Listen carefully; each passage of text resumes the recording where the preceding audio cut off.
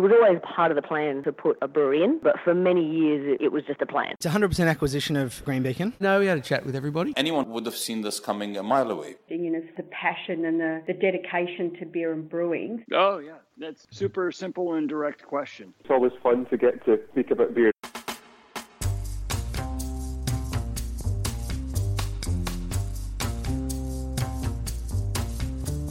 Hi, I'm Brews News editor Matt Kierkegaard, and thanks to our malt mates at Cryer Malt, that's just what we're here to do, talk about beer. Today I speak with Ryan Nielsen-Lynn, head brewer at Port Macquarie's Wicked Elf Beer.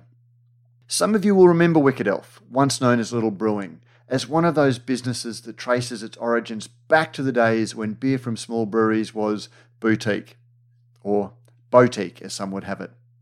Despite having a national presence through the early 2010s and a reputation for great beer, the business went into receivership in 2016, being purchased by its current owner in 2017. In May this year, Ryan joined the business and has started to raise the business's profile after a relatively quiet period. With Wicked Elf being one of those I wonder what happened to brands, and Ryan having worked at Margaret River's Bootleg Brewery, which is another brewery that falls into that category, I was really interested in learning more about Ryan, his career, and also the future of Wicked Elf. It was a great chat, and I'm really looking forward to trying the beers again to see how well Ryan has maintained the bold, strong, and dependable beers coming out of the brewery. They are his words, by the way, not mine. I hope you enjoy this conversation.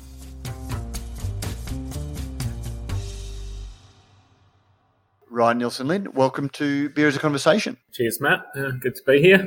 I've enjoyed our correspondence over a period of time, but for those who don't know you, I've given a bit of an overview from in the intro, but tell us a little bit about your background in brewing. I guess I was a really poor home brewer through the early 2000s, making just some Cooper's kits and getting myself through a little bit of university and the early days of hard work and having kids at 19, but that was a pretty bad job. And I started in 2006 at Quaramut Brewing Company when they first opened.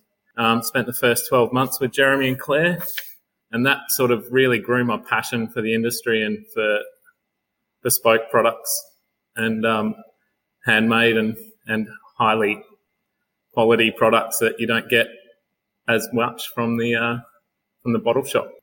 Back then, anyway. Yeah, we might talk a little bit about that, but just before we jump forward, what was it, the standard question I ask anyone who got into home brewing as their start to a brewing career, were you after the 25-cent stubby or were you after the creative outlet that home brewing can satisfy? To be completely fair, at 18 years of age, I was after the 25-cent stubby. And as much alcohol as I could get into a bottle. What was the progression then? What was the thing that made you think, well, this is great, I'm getting cheap grog, to, gee, you can actually make a living out of this? Yeah, look, I guess a little bit different to most. I guess I was pretty early on in the craft game. The standard passion for different beers wasn't quite what it is today with the general public. I liked drinking my Coopers. I liked having a taste of Little Creatures, but that was probably a little bit too far for me at the time anyway. But it was, I think it was just an opportunity that presented itself. I'd worked pretty hard over 7 or 8 years in heavy lifting, and I'd seen an opportunity with a brewery opening in the region, and I thought, I love beer, I can give that a crack. Cowramup, and I'm probably pronouncing that wrong. It's a little bit like people saying Toowong in Brisbane, but so Cowramup, is that a fair crack? Quaramut. If you imagine it has a Q at the start, that makes it easier. There we go, Quaramut. Okay, so Quaramut Brewing, I remember. Gee, I must have visited that for the first time when you were brewing there then, because I was there not long. I never actually brewed there, so that was my into the industry, I guess, the start of my passion.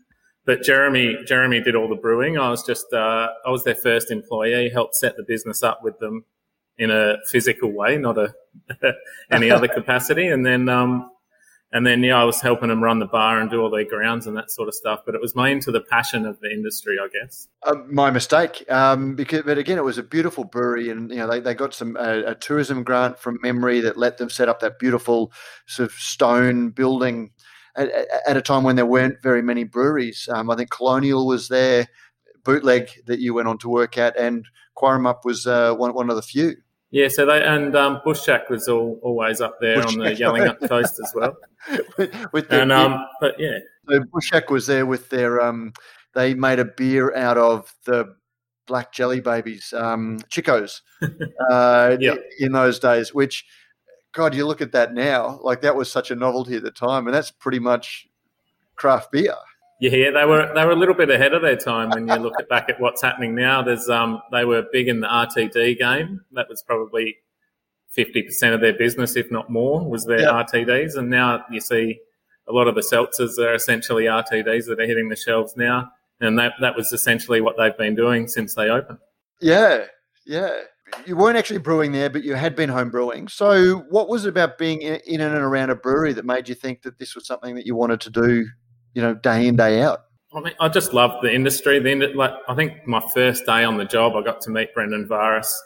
He came down and helped Jeremy with his first few brews, and you've obviously met him a few times. His passion is pretty well second to none in the beer industry. And Jeremy is much in the same mould as Brendan, and that sort of passion just rubs off on you pretty hard. I was also good friends with Michael Brooks, that was the head brewer at Bootleg for a long time. Played a lot of cricket with him. And he was equally as passionate about the craft beer industry. And I guess just hanging out with all those sort of guys for quite a period of time, it just it spurs you on, makes you want to join in and have the fun that they're having. So how long were you at Quaremup then? I was there for 12 months. So I started maybe a month before they opened, and I think I just made their first birthday. So did you start brewing during your time there, or were you assisting? So I started brewing. That was essentially the reason I moved on from Quaremup. It was a bit of a one-man band, which is good. It was Jeremy's thing, and it was how he set it up. He wanted to have a bespoke little brewery to have his fun and do the beers that he loved and enjoyed doing. And there wasn't much room for growth for me in the brewing industry there. So that was, I managed to get an opportunity up at Bootleg, and they knocked on my door essentially and said, "We've got a position opening up if you want to come on." And again, Bootleg, I remember when I was doing some travel writing back in the mid-2000s, I went there, and beautiful, really struck me as being this beautiful tourist venue, and had the big sign at the front door, an oasis of beer in a desert of wine, I think I remember correctly. Yeah, so that was their catchphrase. It was actually something a customer gave them one day. I guess they were the only brewery with, back in those days, maybe about 60 or 70 cellar doors. It's now up to 14 breweries and 120 cellar doors in the Margaret River region, but it's still a bit of an oasis of beer. It was an amazing little tourist venue for a long time, and it's still kicking on these days. Just a small family venue. Yeah, and so who did you learn under there in terms of developing your skills and your knowledge? Yeah, so I guess I was still pretty green in the brewing game. I hadn't really done much all grain when I started there. So Michael Brooks took me under his wing and taught me everything he knew. Passed me on to Pete Aldred to give me a good science background for a little bit up at Ballarat. And then, was back there and kicked on there for about 15 years. So I was there for a little while. Talk us through the beers that you were making in those days. Yeah, so our biggest sort of most well-known beer that hit the East Coast pretty hard as well was the Raging Bull. It was a 7% robust porter. Yep. Yeah, so that was back in the day when English beers were considered a bit out there, I guess, in the Australian public. And I think Bootleg was a little different than others because they were using a bit of American hops, a little bit of Czech stuff, and it was sort of at the front of that game in Western Australia. It's not in the world, obviously, but in WA they were right at the front of that experimental beer sort of times. We had an American Pale and a wheat beer and a Hefeweizen and a Pilsner, and there wasn't anything that sort of said mainstream brewery, I guess, amongst their range. So it was a good learning curve for me. Yeah, but it's a completely different time now. It's one of those, you tell kids that today. And, even as a robust porter, the beer was so different to, like, it's not what a classic porter. It was rich and full, and not roasty and chocolate. It was more chocolatey than roast. It was, 7%. It was a really, really interesting beer. Yeah, I guess as I grew up in the beer world and learnt the rules that brewing is meant to be done to, it was breaking a fair few of those rules. So it was a very unique product. It was developed by Rolf Vickers. I don't know if you've heard that name before. He's gone on to big things up at Guinness these days. He's one of the chief brewers at Guinness. And he worked for Matilda Bay for a long time before he started at Bootleg. And he bought some of the different bits and pieces from Dog Bolter and improved the recipe. Well, he says he improved the recipe, and that was sort of the birth of Raging Bull, I guess, was an improvement on his Dog Bolter days. What did you learn, given that it was your first brewing job? What were the key learnings back in those days? And it's everything, I guess, in the beer industry. It's a bit hard to pin it down to one thing, but just sort of management of your grain and your hops and the flavour profiles and different bits that can work. And we were pretty lucky there where we were given pretty well free rein. We could play with any ingredient we wanted. We get hold of, something new came out on the market. We were more than happy to get hold of it and produce a small batch of beer and see how it went. So I started from the ground up there. So just starting to learn all about the initial process of making beer. It was pretty exciting times for me. As somebody that's homebrewed before that you got started, I see a lot of people open their own brewery from that beginning and never having worked for somebody else. Do you think that you could have gone on to make great beer or good beer from a homebrew background to your own brewery, or was it important sort of seeing how a business runs from the inside and listening to a brewer who does some of that planning for you now that you're in a head brewer's role yourself? Look, I mean, I think I was probably about 7 years in the industry before I took on the role of head brewer. I don't know if I was really ready for it before that time. There's so much goes into it, especially in a small brewery. I think a head brewer role is almost more challenging than it is in a big brewer's, because you're essentially a business manager, a HR manager, a marketing person and all that sort of stuff. So I think starting from a small brewery, having the experience of working inside a brewery is definitely something that I'd say is a prerequisite. I think these days is different, I guess. Like I've mentored a fair few home brewers who are going on to start their own breweries without having any specific experience, but because the industry is so large, they probably had a month or two of sitting in a brewery with brewers, learning about the different things that happen and do. And the knowledge, I guess the internet knowledge is a completely different thing these days than what it was 15 years ago as well. God, I think there was Beer Advocate and then a couple of homebrew forums. Yeah, there wasn't much when I first started to learn anything about brewing. You had to jump on a plane and get to Ballarat and try and get Hugh Dunn in the corner of a pub and learn what you can from him. Well, you've now got Hugh teaching in WA, which is brilliant. He's a very influential character on the local scene. Oh, he's done an amazing thing for Western Australia with the ECU days. They produced, I don't know, he probably spat out about 50 or 60 award-winning brewers that have gone on to great things in the industry, and a lot of those guys are really at the top of the game in beer in Australia and around the world. Mm. So you finished your degree? I never did a full degree. I just did as much as I could, I guess, while still maintaining full-time work. Yeah. Over the years, I've picked up a lot of knowledge. I've completed the IBD course and never sat the exam because it just didn't happen. But I've sort of been pumping out kids on the side as well. So, and a lot of beer, and it's one of those things that doing the course is often the thing, not necessarily sitting the exam. The sitting exam proves you understood what you learned in sitting the course. Yeah, look, I mean, it probably would have been better for my professional development if I actually sat the exam, but I didn't. But look, I like to think that my knowledge of the beer industry and craft brewing and small craft brewing is probably right up there with anyone in the game in Australia. So Yeah. I'm happy with where I'm at and where I've learnt and everything. I don't necessarily have a shiny bit of paper on my wall to tell people about it, but that's it. Yeah, I have this argument all the time. Full respect to anyone that's got sister-owned qualifications or brewing qualifications or anything like that. But there are some amazing people that would have been amazing beer educators without the qualification, and there are some people who have the qualification that I don't know that they can teach too many people too many things. And I think that's like any qualification anyway.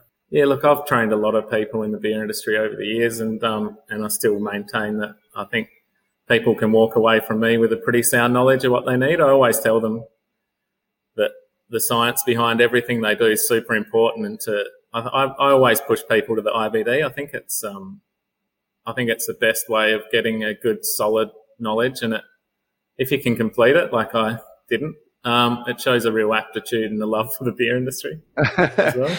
Did you have a scholastic background at school? Like, were you an academic student? I wasn't the best student.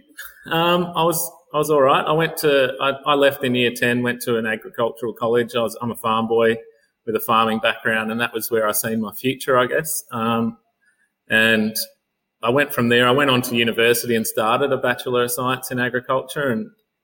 And being from the southwest of Western Australia, it was all targeted at wheat and sheep farmers, and that was where the money and the market is for agriculture, and it wasn't my game. That was definitely not where I was at. So, yeah, I went back and spent time in the wine industry instead.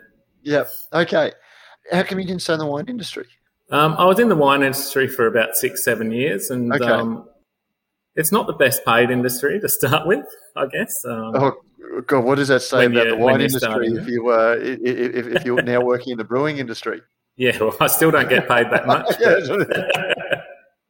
But the wine industry taught me a lot. It taught me a lot about, in Margaret River specifically, it taught me about quality over quantity is a big part of what you have to do with the beverage industry.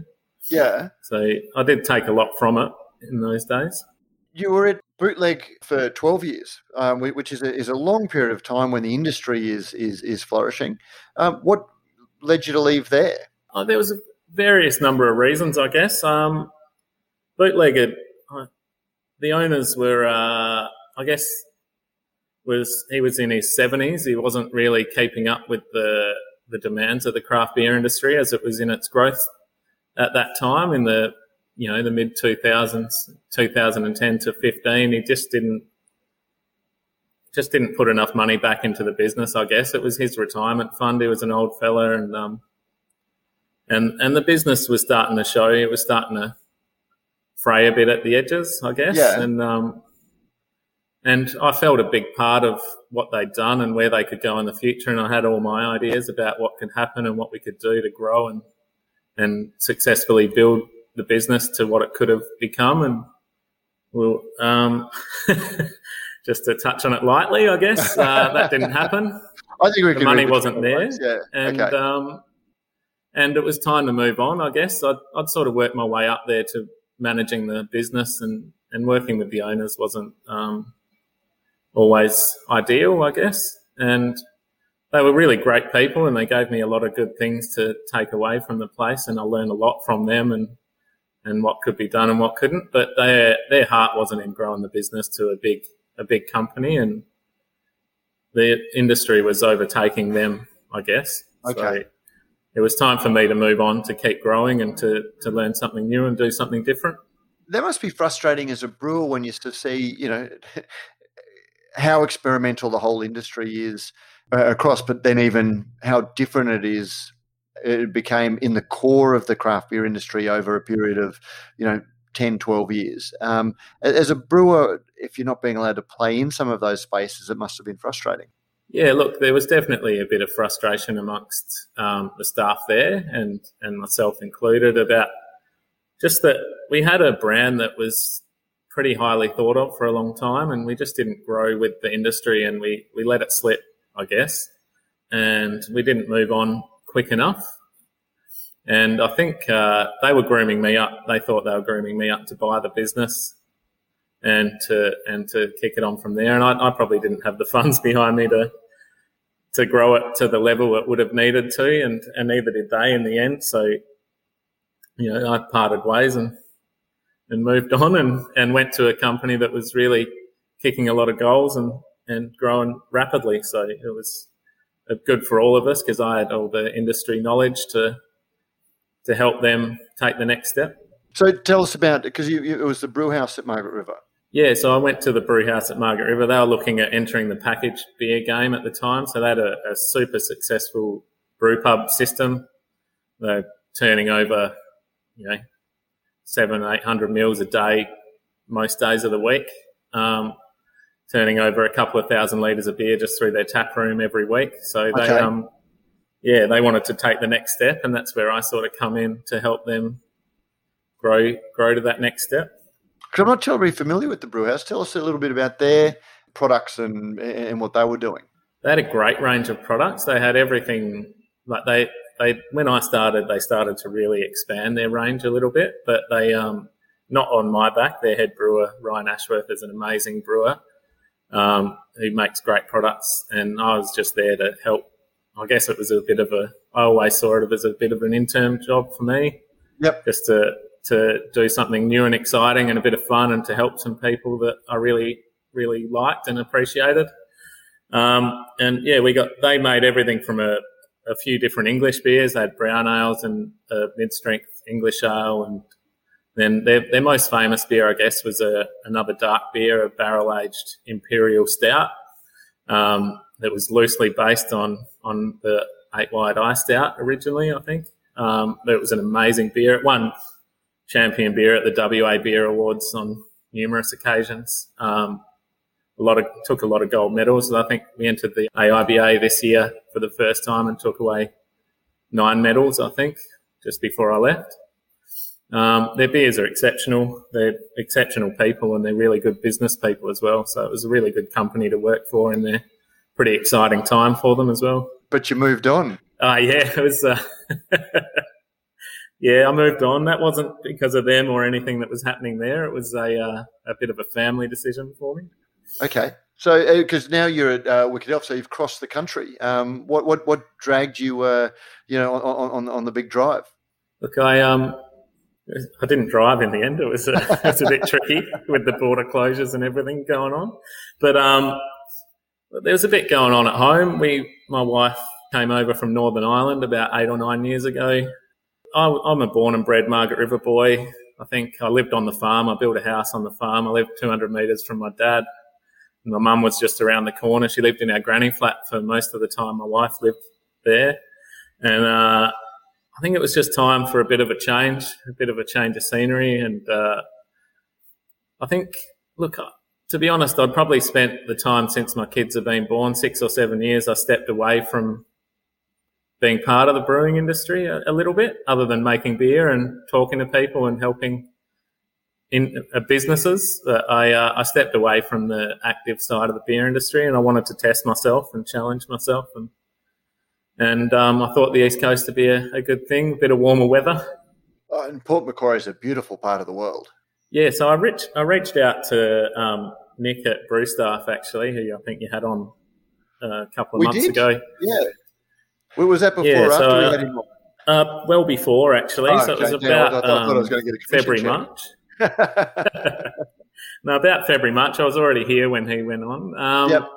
But and I said, I know a few people up in Noosa in the brewing game at Land and Sea. They're Margaret River people, and I thought Noosa would be the furthest north I'd go, having an Irish wife. Might get a bit challenging that far, and I said I'll go as far south as Port Macquarie. I'd been here once before and popped into Little Brewing Co. back then, which was closed when I come past. But I really liked the town, and I thought it was, and I don't like big cities, so that was sort of the further south I'd come, and this is the opportunity that presented itself. Because Little Brewing or Wicked Elf as it is now, they were a pioneering brewery in so many ways for the then boutique, later craft brewing industry. And I appreciate that you're not an owner. We were hoping we might be able to get the current owner on to talk a little bit about the business side of things. But I believe you can give us a little bit of a background to the current ownership. Yeah, so Steve took over in 2017. So Warwick and Kylie Little had the business from 2006. And there was a few different shareholder floats in the interim, and Steve bought in amongst the second one, I think. I was just looking at that because, again, I've known, I think I would have known Warwick and Kylie as long as I've been writing seriously about the industry, because, the Little Brewing Company in the early days, incredible beers. They always made an amazing range of beers in the early days of craft. The Pilsner, the white beer, the American Pale Ale. Trying to think of, I think they had a great IPA, and Warwick was an incredible brewer. They were very interesting people. Look, I've never met them, and there's a little bit of that around Port Macquarie. They're not the they didn't make a lot of business friends around Port Macquarie, and I'm sure they have a lot of fond memories and a lot of close friends in the region. But business-wise, they didn't make a lot of close friends in the Port Macquarie region. Which was always interesting, and I'd found. It says a lot about how old Brews News is, but it goes back to August 23rd, 2012, a media release where it was one of the first businesses that I remember at the time, before crowd equity, before crowdfunding or anything like that. It was one of the first breweries that actually advertised seeking business investment, and I remember at the time thinking it sounds a little bit worrying, Yeah, like some of the conversations I'd had, I can't quite remember the timing of everything, but it was a brewery made great beer, but they would be in market, they'd be out of market, they'd be in market, they'd be out of market, and you just never heard anyone local. Like they didn't have a strong local presence, for example. Yeah, so they're pretty well their business plan. They did really well with it. From the early days, they were nationwide with the Woolworths and Dan Murphy's stores around Australia. And I remember drinking their beers in Western Australia at various, even local craft bottle shops. You'd be able to get their beers. But I can imagine being in Port Macquarie, it would be quite a challenging business environment to be running a national business from this area as well. But, that's what they went down. And then, so the shareholder float, Steve was telling me, was designed, they wanted to double capacity. They were running 24 hours a day with it's a 15-hect brew kit, which makes exceptional beers. They do make the beers here, when I got here, are still an exceptional quality beer. And they were running that 24 hours a day with quite a large capacity. I'd imagine, I haven't looked at the brewing books from the Little Brewing Company days, but I'd imagine if they were running it that hard, they would have been doing 500,000 litres off a 15-hect kit, which would have been a lot of work. And they must have had a pretty good market going. Just to step back, so Steve Chung is he and Lou Perry, who's a local restaurateur. Lou Perry is a local restaurateur, and Steve Chung, who's a local doctor and has a winery interests in and around the Port Macquarie area. Yeah, so Lou and Steve bought it in early 2017. I think Lou talked Steve into buying into the business back then, and it was Steve intended to be a silent partner in the business, and just he loved the beer, he liked the business, and he liked what it was doing and where it could head. And so they took it over, and I guess they faced a lot of challenges in business and everything since then.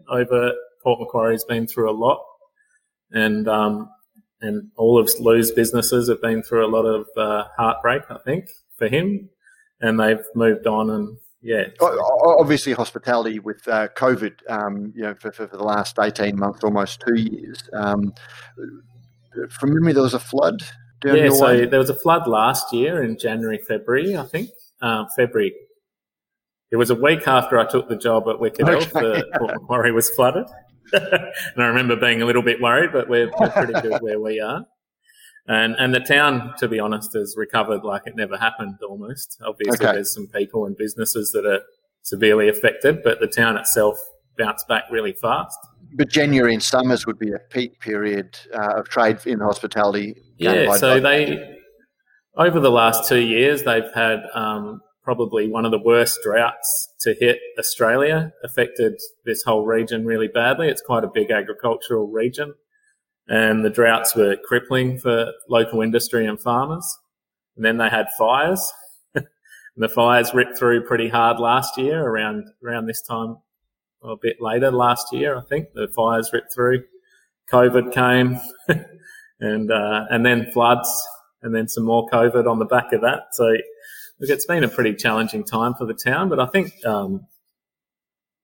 sometimes disaster breeds resilience, and the strongest sort of grow from these sort of things. And I think it can make a town and a business stronger in the long run.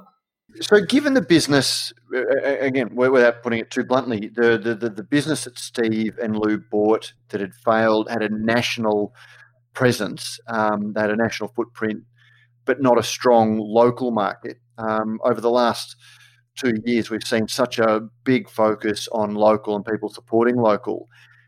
How is Wicked Elf gone during that time, given that, when they bought it in 2017, it didn't have strong local equity?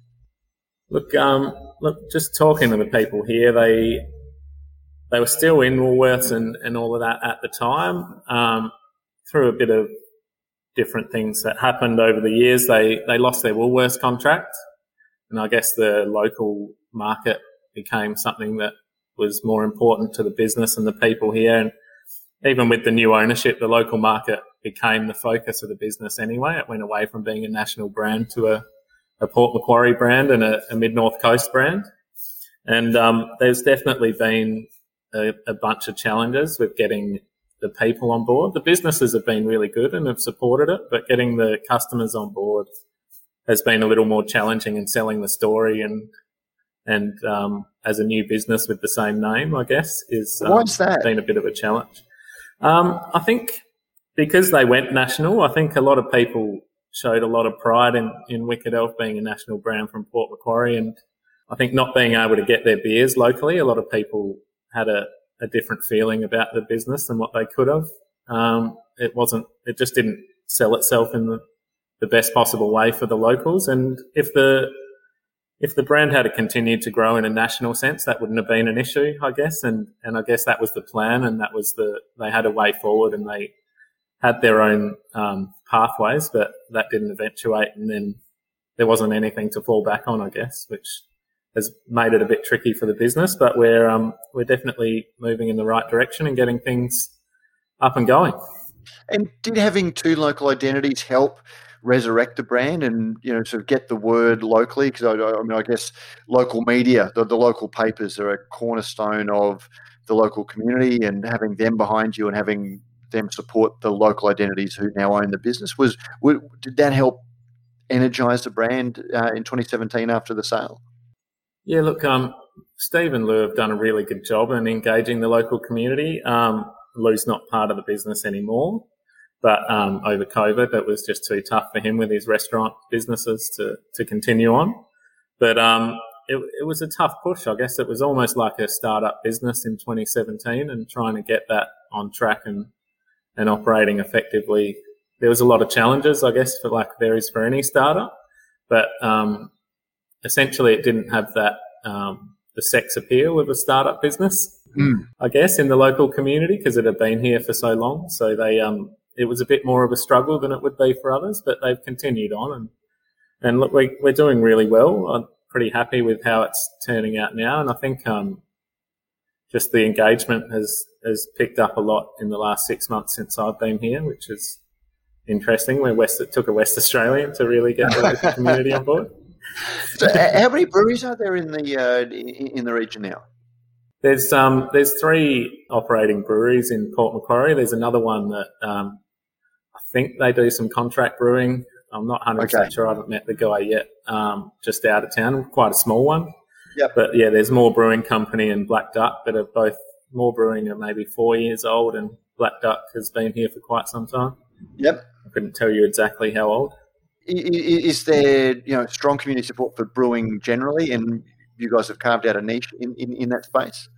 Look, I was a little bit taken aback, to tell you the truth, with the Mid-North Coast when I got here. It's a bit of a food region. It's a agricultural region. It has a lot of contrast to the Margaret River area, and I guess I lived in a bit of a bubble in Margaret River in some ways, and Western Australia in general. But it is a little bit. It's not backwards. That's not the correct word at all. But it's a little bit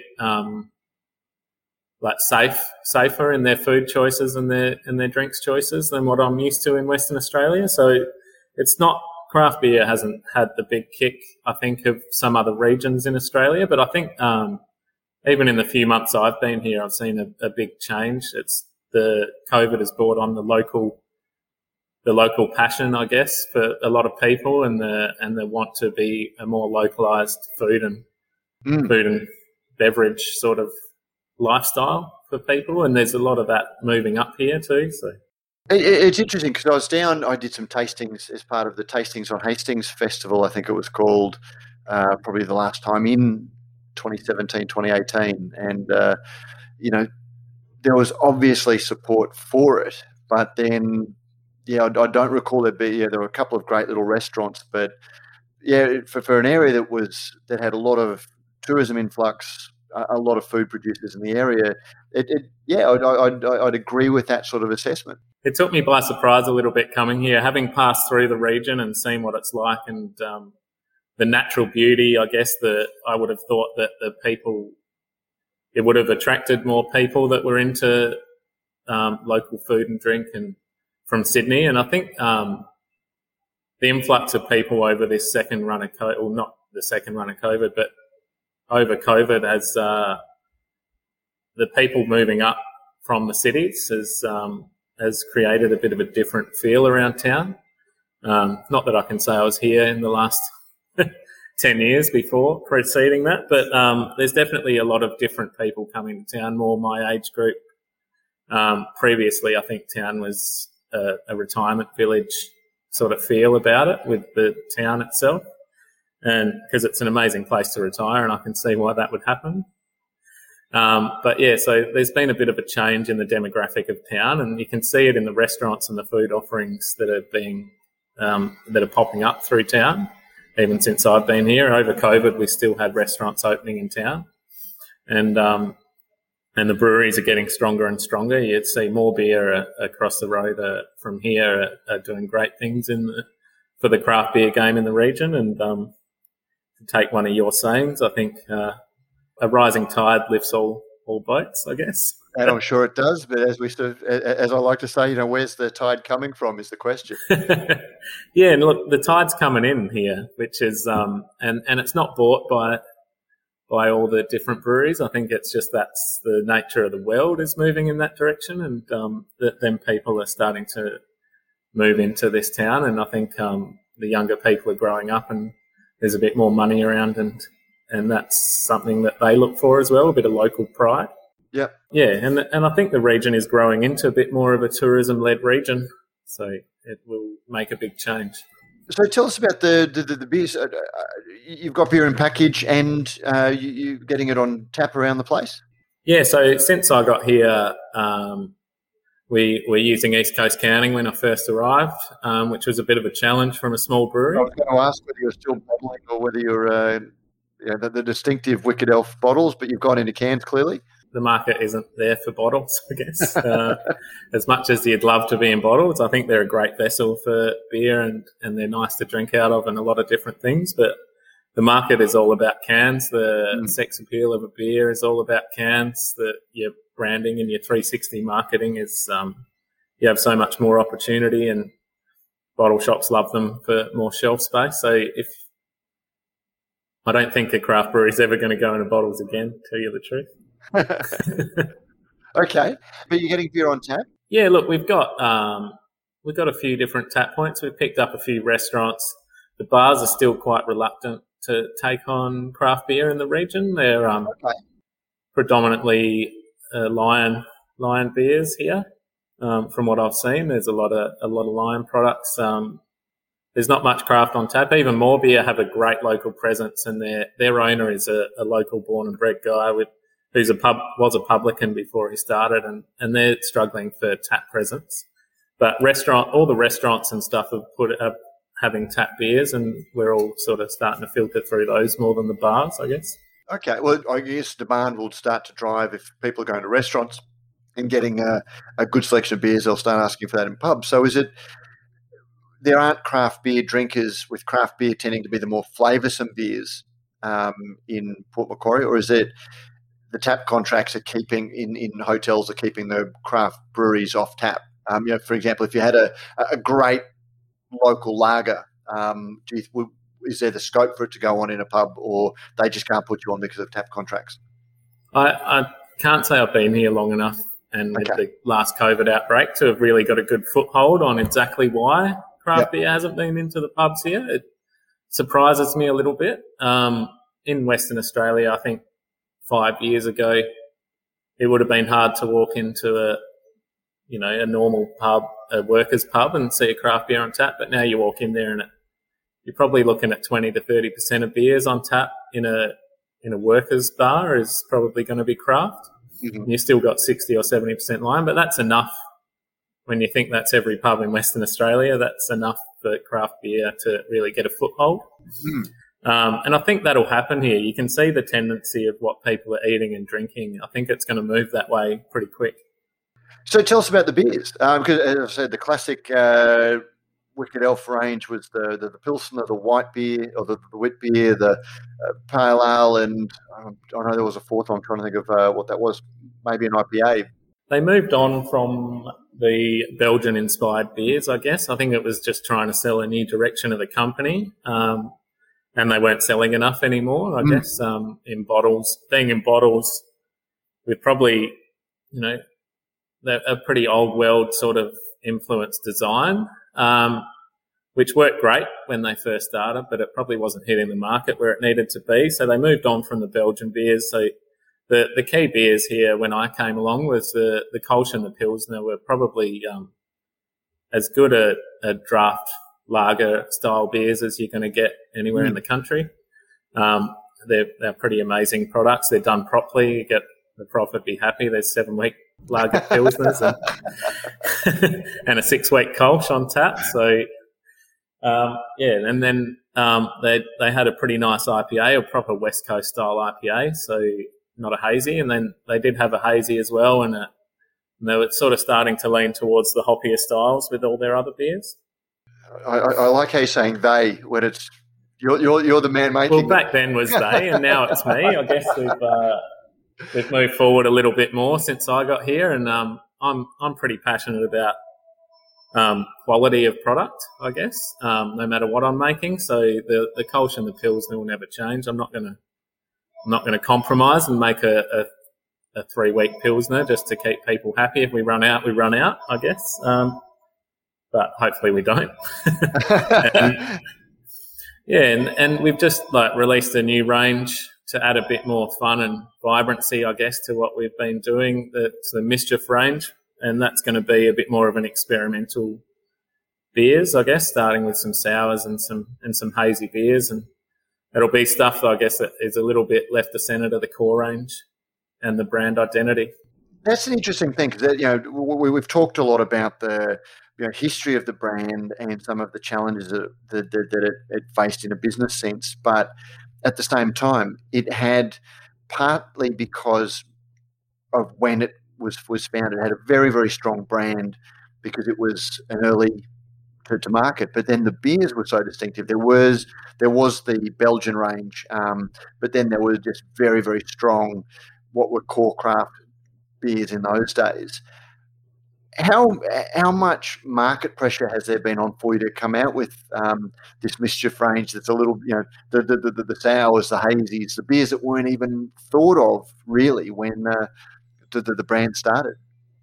To be fair, it's I think the branding and the business, it was a really bold, strong, dependable brand, and the range of beers reflected that bold, strong, and dependable nature of the business. And I think the craft beer industry is moving towards whimsical and fun, I guess, in a lot of ways. And you don't want to get lost in the crowd. You want to and the reason for the Mischief range was we wanted to remain a bold, strong and dependable range of core beers, but we wanted to enter that whimsical and fun range. And I love making those beers. They're fun. They're a bit different. You can have a bit of a play with technique and you can learn on the go, I guess, with those sort of beers. And they help you to move forward as a business in some ways. Like they open up some different business opportunities, I guess.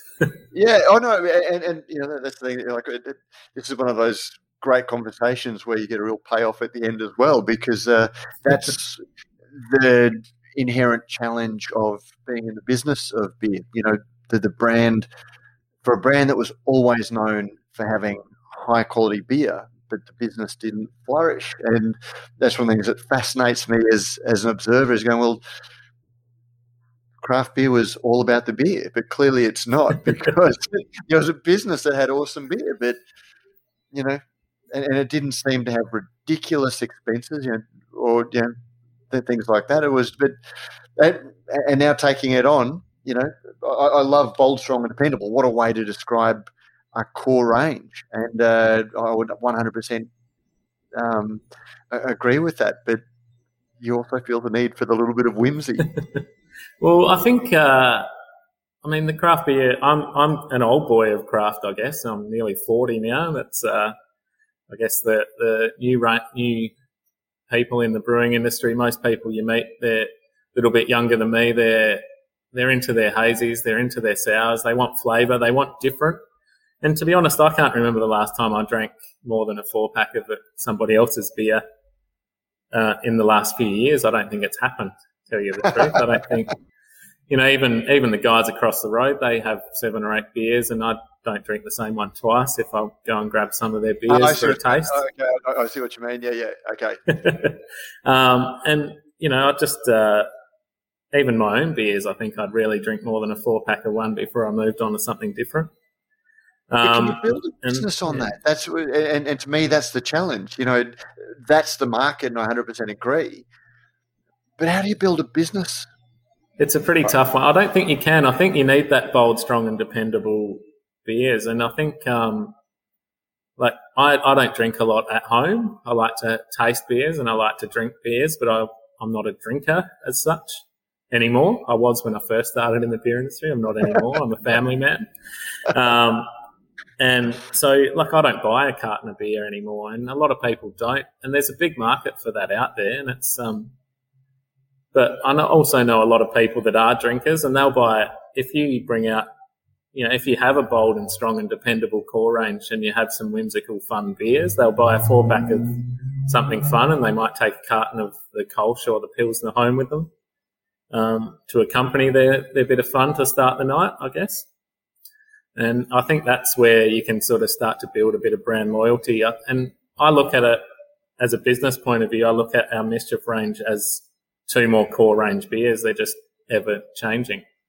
So there'll always be a sour and there'll always be something hoppy, I think, running through those 2 core range products. Now, I know you've sent me a couple of beers to try. I'm really looking forward. I can honestly say that I'm really looking forward to trying them and seeing how the beers are coming along. But what's the plan for the brand?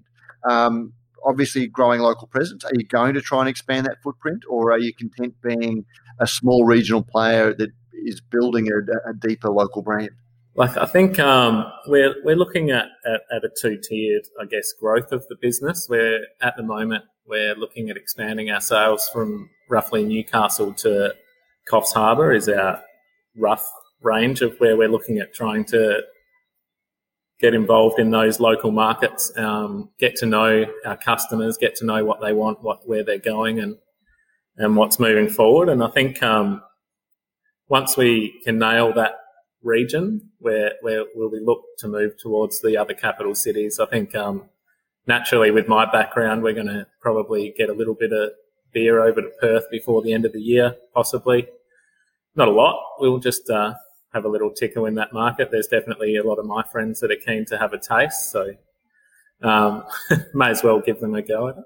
Is that a business strategy, or is it again, excuse the bluntness of it, or is that a vanity thing where it's nice to have your beer in that market and you're doing it so they can try the beers, but it's not really something... It's not going to be something that makes a lot of money for the business. If we can break even on that, I think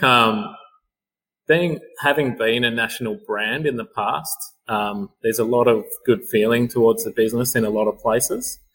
And like yourself, you remember the beers as a really strong, really high quality craft beers, and we still have the same brew kit that is capable of making pretty well anything. It's a pretty amazing kit in a lot of ways. It's different, but it's quite unique, but it has everything in it to make pretty well any style of beer that's ever been made before, which is quite cool.